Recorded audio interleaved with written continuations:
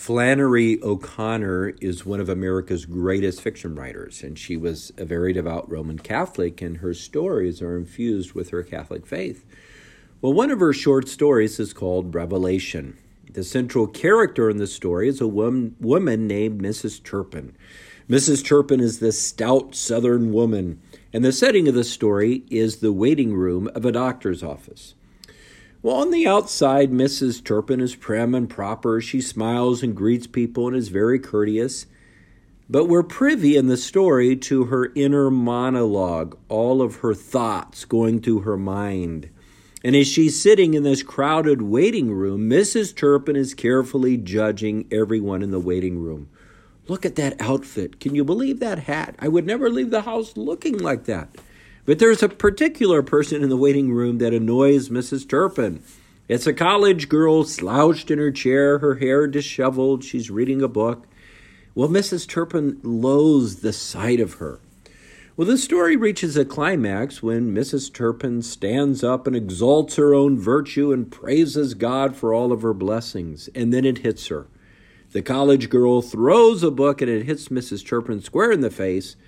And the college girl yells out, "You are a warthog from hell." Well, the college girl's name is Mary Grace, and the name of the story is Revelation.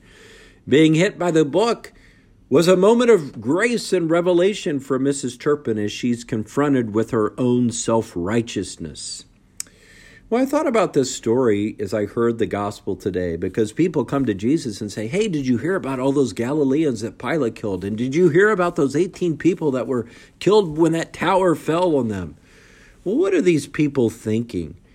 Those people must have done something really bad, and that's why they died. And furthermore, we must not be as bad as they are because we didn't get killed.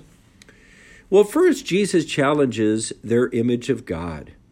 God isn't up there ready to pounce on us because of our sin. That's not how a loving father deals with his children. God doesn't kill us because we sin. And then Jesus turns the tables on them. He tells them those tragedies didn't happen because those people were greater sinners. But then he says, "But I tell you, if you do not repent, you will all perish as they did." Well, what's the moment of revelation for all of us? I need to repent. Like Mrs. Turpin being hit upside the head by Mary Grace, we all need to be shaken out of our self-righteous attitude and acknowledge our own personal need to repent and turn back to God. That's what Lent is all about. Well, I was personally convicted this week of my own need for repentance, reading the book Open Wide the Door to Christ by S.C. Bila. Bila uses the analogy in the book. He says, imagine that you can only eat one meal a day. So you have a big breakfast. Well, he says, what happens? You grow hungrier and hungrier hour by hour, longing for the next day when you can eat again. Well, he says, now apply this to our spiritual life. Whether we receive Holy Communion at daily Mass or on the Lord's Day, do we grow hungrier and hungrier, hour by hour, longing to receive Jesus again in the Eucharist? This is the source of our salvation. Are we hungering for Jesus? Well, reading this passage, I was personally convicted of my own mediocrity. Well, what's the point? All of us are called to repentance. Conversion is a process that never ends until we meet God face to face. We should never be completely satisfied with where we are in our spiritual lives. We could always be growing. And that's why St. Paul says in the second reading, whoever thinks he is standing secure should take care not to fall. Father Thomas Dubé proposes 3 stages of repentance. The first stage of repentance is to turn away from mortal sin. Mortal sin separates us from God, and if we die in a state of unrepentant mortal sin, we exclude ourselves from the gift of eternal life.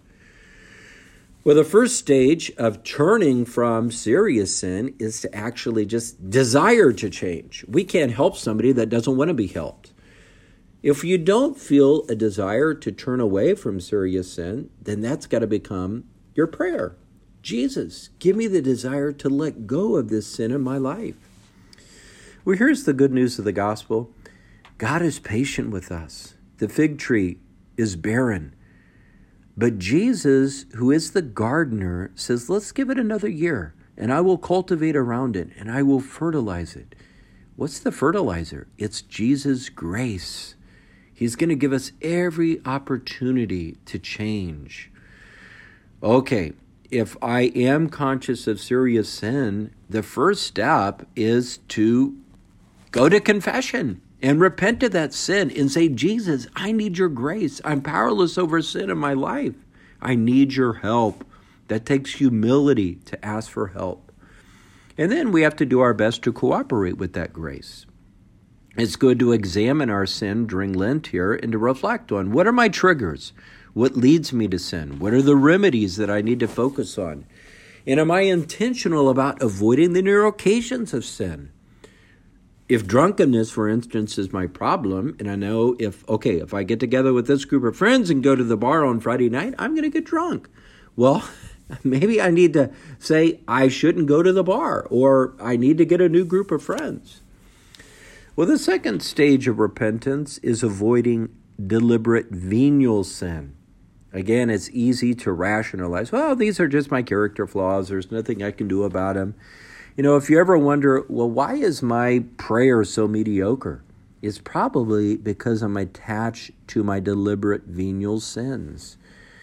We get comfortable with our disordered affections, and we rationalize these things.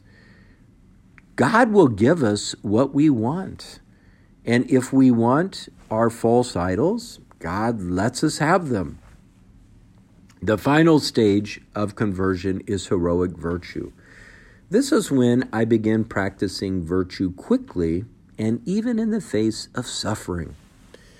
Well, let me just close with this. Archbishop Dolan, Cardinal Archbishop of New York, said among Catholics today there's this attitude, well, all are welcome and anything goes. He says, well, it's true, all are welcome. We want to welcome people into the church, into the body of Christ.